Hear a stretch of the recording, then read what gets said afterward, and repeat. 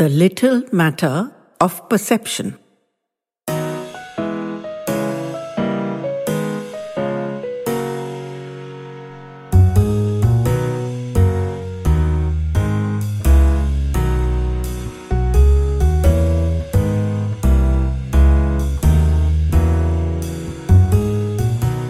Last Wednesday was my 60th birthday, and all my dear ones were here, especially my kids and grandkids, and it was such a joyful celebration. But I can't help thinking how wrong it almost went. It started over a year ago, one ordinary Wednesday. My husband was at the office. "Who was ringing the doorbell at this hour?" I grumbled as I located my errant slippers and shuffled off to the door. It was the courier guy, with a largish box addressed to me. I wasn't expecting anything, but I signed his form and thanked him, never knowing the storm he'd unleashed in my placid life. I phoned my husband and asked him if he'd ordered something for me as a surprise. But no, he hadn't. I said, never mind, we'd open it together in the evening. I placed it on the dining table and gave it a few loving pats through the day. Evening came, and I received my husband at the door with the usual peck on the cheek, and standing where he was, he could see the box. "So you didn't open it," he said, smiling roguishly, and I pounced on him immediately. "You sent it, you devil! It's been tormenting me all day. Come on, let's open it. But no, said he. Honestly, he hadn't. I opened it and we both peered in. There were many smaller bundles inside. I ripped into them and exclaimed loudly as I opened them. They were special products for my curly hair, a brand I'd contemplated trying out. This was the whole caboodle. Shampoo, conditioner, serum, mousse. I was ecstatic. I berated my husband happily. "You liar, don't tell me it's not from you. Who else would know?" But his face was puzzled, and my excitement dried up. "It's not from me, love," he said. "There must be a card." I rummaged through every scrap inside and outside that box, but there was no indication of the sender. My husband teased me that I had a secret admirer, and I flapped my hand dismissively at him. But it was certainly a mystery. I pushed the box away. Perhaps we'd get an answer in time. But the next Wednesday, the doorbell rang again, and my heart was in my mouth in an instant as I went hurtling to the front door. "It can't be," I murmured to myself. "It can't be." But of course, it was. Another package, though much smaller this time. I asked belligerently, who'd sent it? But the courier guy didn't know. I told him quite categorically that in that case, I couldn't accept it. "He delivered it, and madam should accept it," he insisted, "or he'd be debited for non-delivery, and he really couldn't afford that." So I accepted it with major misgivings. I didn't inform my husband. I just put it on the dining table and left it there like a pariah. No loving pats en passant this time. In the evening, my husband took one look at my face and knew I was upset. I wailed at him. "I refused to take it, but the courier chap said they'd dock his pay, so I had to." My husband calmed me down and opened the package himself. It was evidently a book, but it's only when he pulled the last bit of wrapping off and held it out to me that I gasped. It was an Alice in Wonderland. The thing is, I collect print editions of Alice, and I didn't have this particular one. Who'd know my collection well enough to know that? I refused to even touch it. I just put my hands behind my back and walked away. I wasn't going to have anything to do with it. I heard him toss it into last week's box. How could this be happening to me? The hair products could have been a random guess. I have curly hair, so curly hair products. But this particular Alice book, this was no lucky guess. I felt totally creeped out. We brainstormed over dinner. I told him about my earlier thoughts, that the choice of this particular Alice brought the list of suspects down to exactly one. Myself. And I swore I wasn't sending myself gifts. He laughed outright and said I shouldn't let my crazy imagination run away with me. But that it was nonetheless infuriating, not least because it was upsetting me so much, and he'd poke around a bit and see what he could find out. He tried, but the courier company wouldn't tell him squat. After much toing and froing, he enjoined them strictly not to deliver any more packages here on Wednesdays, as we wouldn't accept them. And they assured him they wouldn't, and promptly brought one around the next Wednesday. A large Le Creuset casserole dish with a matched lid. Those things cost the earth, I knew, and I'd always thought they couldn't possibly be worth it, though they were beautiful in their jewel colors. This one was blue, to match my blue and white kitchen, which made me very angry. Who was this wretched person who knew so exactly what would delight me? The casserole joined the other stuff in the box. The next week, it was a sari, in shades of my favorite color, yellow. The next week, it wasn't a parcel, just a small envelope, so it caught me off guard. But it was a year's subscription to a magazine I'd borrowed from the library a few times and thoroughly enjoyed, the Smithsonian. These gifts were so on point, it was uncanny. But they didn't delight. Wednesdays now spread their filthy fungus of fear right through the whole week. My birthday was approaching, my 59th, and I'd never felt less like celebrating. Somehow we'd kept everything from the kids, our son and daughter, both away from home. I'd felt too embarrassed to admit that I was getting gifts from some nameless stranger. The horrid things had been piling up in and around that stupid box, and I was trying to pretend they didn't exist. But every Wednesday, their pestilence spilled afresh. Though we had a regular practice of video chatting with the kids and their families, I'd really striven to keep this troublesome tale from them. But perhaps our daughter suspected something wasn't okay because she kept asking, "What's new? What's new?" Come to think of it, even our son had started asking that. And every Wednesday there was a new parcel to contend with, on which I said not a word. On the Wednesday before my 59th birthday, there was a particularly large box marked fragile. I was seriously inclined to toss it over the balcony and be done with it. My husband opened it, and I came to see what it was. Always something so appropriate that it wrenched my insides. This one was particularly convoluted. Box within box and thermocol layers to act as buffers. And finally, out comes the most exquisite stained glass Tiffany-type lampshade. I just sat down with my head in my hands and wept. I'd always wanted one, and now it had come in this horrid, tainted way, and I knew the whole thing was poisoned forever. We were at our wits' end. The phone rang. It was our daughter. She read my face and was instantly alarmed. "What's happened, Mama? Why are you upset? What's bothering you? Papa, what's the problem? Tell me, Papa." "I should tell you, darling, not Papa. Just give me a moment," I said, struggling to control my emotions. I really wanted to share this horrible chapter of events now. Probably she or our son could help us find a solution. We were completely out of our league. "It started some weeks ago, darling. I've been getting some strange and unsettling gifts. We don't know whom they are from, but it's been very upsetting." She was confused. "You've been getting gifts and that's upsetting you, Mama? Why should that be? Is something wrong with them?" No, darling, that's the whole problem. They're all lovely gifts, but why should anyone send me gifts every week? Anonymously at that. and they reveal too close a knowledge of my likes.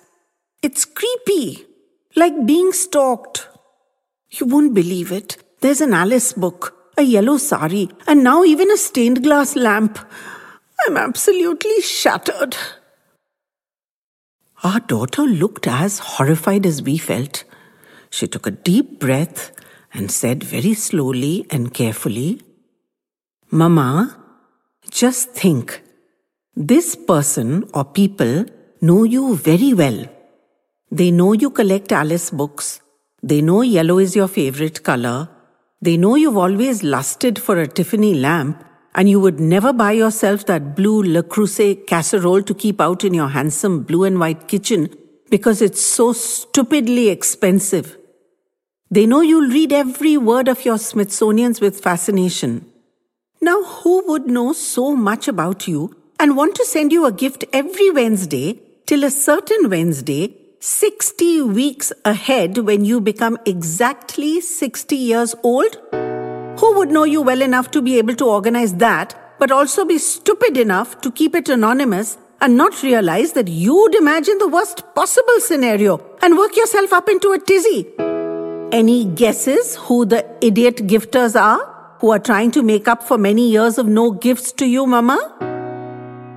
So, of course, I finally guessed who they were from, and I was simply beside myself with joy and relief. I wept and laughed and blew her kisses and apologized repeatedly and thanked God I hadn't tossed today's box over the balcony as I'd wanted to. She was loudly aghast at that. My husband lugged out all the gifts, and I rooted through them again, this time with a heart overflowing with delight. How could it be that we were blessed with such wonderful kids and both of us parents such bloody fools? We'd never even thought it would be them. They'd never done anything like that before. Such extravagance! 60 weeks of splendid gifts like this? It simply couldn't be conceived. My daughter rang off to inform her brother, and in a few minutes he called, looking really stern. "Mama, where did your overactive imagination lead you?" "And I'm surprised at Papa.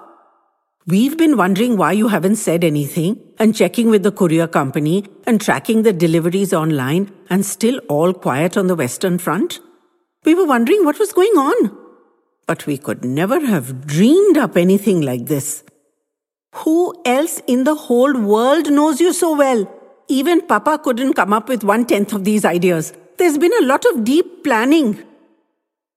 I apologized profusely, and while he lectured me, I was hugging my lovely new Alice book, so he finally ran out of steam and just shook his head hopelessly at me.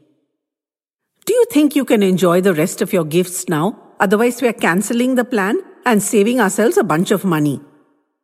I insisted there was absolutely no reason to be saving their money, and I promised to enjoy my gifts, and my husband and I looked properly chastened.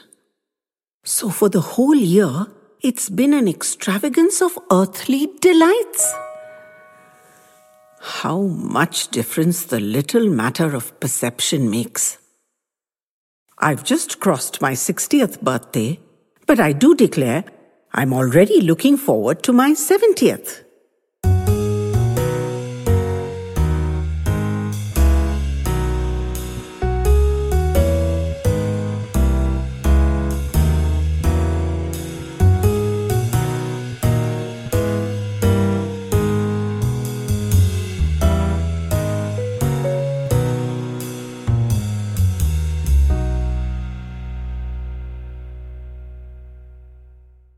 I'm no hero.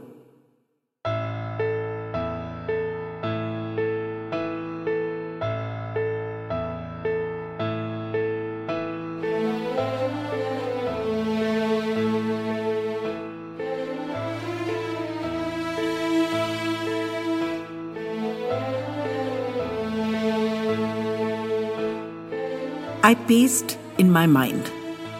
I was out on the pavement, leaning against the lamppost, my hand in the pocket of my jeans, fingering the crispness of the bit of paper I'd hastily stuffed in there. But my mind paced. over and over the same questions. Should I hand it over or not? It may not come to anything, but on the other hand, it might. Did I want to go there? Did I want to open that door? It could bring healing for everybody, certainly for me. Or it could bring chaos and release old demons that had been painfully packed away. And so I leaned and paced. Finally, I walked myself across the street and into the bar, thinking I'd decide inside. But the bell jangled as I pushed open the door, and the barman looked up and immediately set up a cheer. "Our hero! Welcome, welcome! Drinks on the house for our hero!" People stood up at their tables and applauded, and some shook my hand earnestly and thanked me, and I almost turned and fled. I'd intended a nondescript in and out, not such a furore. But the young barman was waving his red checked napkin at me, and I sidled up, feeling I was flying under false colors.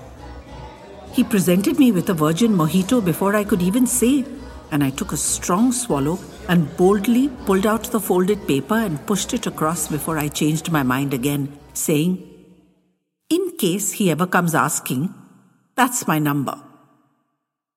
I knew this neighborhood and this bar well, too well perhaps, but had not been here in 20 years or more, and much had changed. Certainly all the people had changed, and I'd changed too. There's no way to put too fine a point on this, so I'll say it plainly. I'm a drunk, an alcoholic, ever only one drink away from falling into that abyss again. And what an abyss it had been! It cost me my life, my wife, and my 2 beautiful children. After I'd driven her to hell and back times without number, my sweet Lindy finally one day lost all hope, and more to protect my babies from the monster I'd become than anything else, threw me out. The loss of those 3 was more than I could bear, and that's the day I hit rock bottom. But my resolve wasn't as strong as I'd have wished, and it took me many trips in and out of rehab and many trips down to the depths of despair, until I finally achieved the required stiffness of purpose to say no and to keep saying no. It wasn't a journey I'd wish on anyone. But one thing I've decided, and nothing shall shift me from it, it's a one-way journey, no going back. I will not touch the stuff again, no matter how insistently it calls. And that I never be caught unprepared, I regularly visit bars, sip my virgin mojito, and test my resolve. The parting from Lindy had been bitter beyond words to express. The kids stood silent in their pajamas with their faces locked, Reggie's arm protectively around his baby sister. Many terrible things were said, and I'd never gone back, though I sent letters of sincere apology as part of the rehab process. I received no response, and I decided to leave things there. It was wrong for me to pick at the scabs they'd so carefully developed. And what if they chose to reject me, and they'd have been well within their rights? I couldn't bear that either. So I stayed away. It's easy to be lost in a big city if you want to be. We'd lived just a few doors away from here, and this bar had been part of my old stamping grounds. And I'd never have come here at all had I not known that they'd moved away a few years ago. So 2 weeks ago, I dropped in, collected my drink, and sat at a table against the wall. The barman immediately recognized me as a recovered drunk. I don't know what message I beam out. They always know. Some decide they shouldn't waste their time on me as I'm unlikely to bring them much profit, and some ply me with every extra freebie they can. This barman was the second kind. On the strength of that one virgin mojito, I got 2 overflowing bowls of bar snacks. I drank my drink, inhaled the familiar seductive vapors of the bar, passed the test I set myself, and was close to leaving when a rambunctious bunch of young men streamed in. They were loud and laughing and backslapping. I watched them appreciatively. Young men should be like that, full of the enjoyment of life. One of the boys was tall, much taller than me, but it struck me oddly that he reminded me of my own younger self. I cannot think why I suddenly remembered Reggie standing at McDonald's thinking about what to order with his left arm placed with his wrist upside down on his head as he studied the menu on the wall. And as I watched this tall youngster at the bar, he lifted his left arm and did exactly that. And my own hand froze on my almost empty glass. I couldn't yet see his face, but when I did, whatever smidgen of doubt I was forcing myself to have was gone. Many is the time I've watched Lindy slick back that errant lock of hair, and as soon as it was dry, it would flop down again, as it did now, hanging on his brow. The craving for drink almost staggered me in my chair. I didn't have the spine to face this situation without stiffening.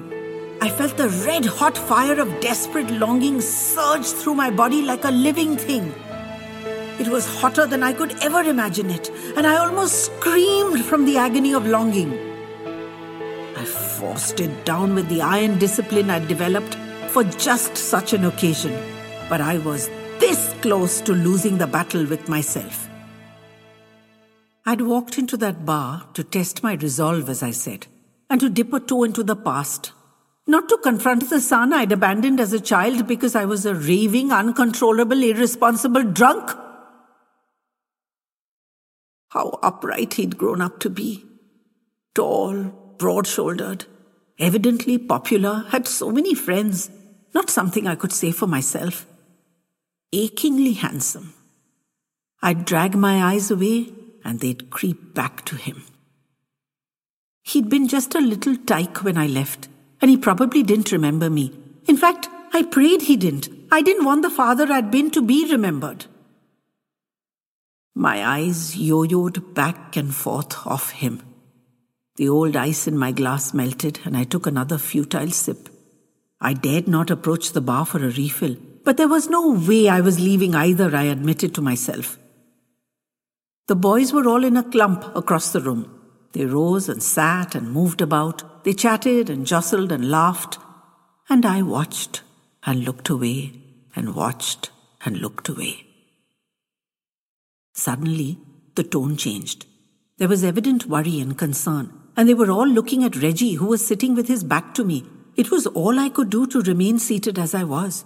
Reggie got to his feet and pushed back his chair, and all his friends were up with him. He lurched, and as I watched, collapsed.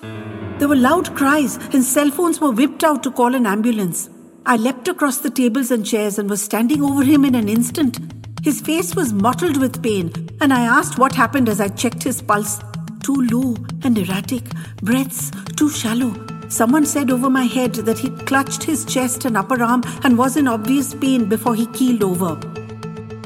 Lindy's father had died young of a cardiac arrest is all I could think of. My own heart was pounding at over 200 beats a minute at that moment too. But training kicked in, and even as I asked, I had him on his back, airway checked, and was administering CPR. The friends had called for an ambulance and it was on its way. They could see I knew what I was doing and offered help, but I was never going to surrender my baby boy to an untrained lout. The panic rose in my own chest like a bubbling volcano. This was a small chance to redeem myself in my own eyes, and I was taking it.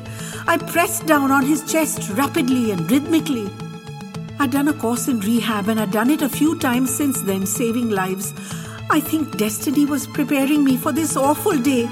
All the events of my life seemed to have inevitably brought me here to be available at the right time with the right skills to save my wronged child. The ambulance arrived and the professionals took over. In seconds, he was stretchered and strapped and ready to be carried out. And I prayed that he be safe. I lingered over him one last long moment as I commanded myself to walk away. With youth and vigor on his side, he'd pull through this.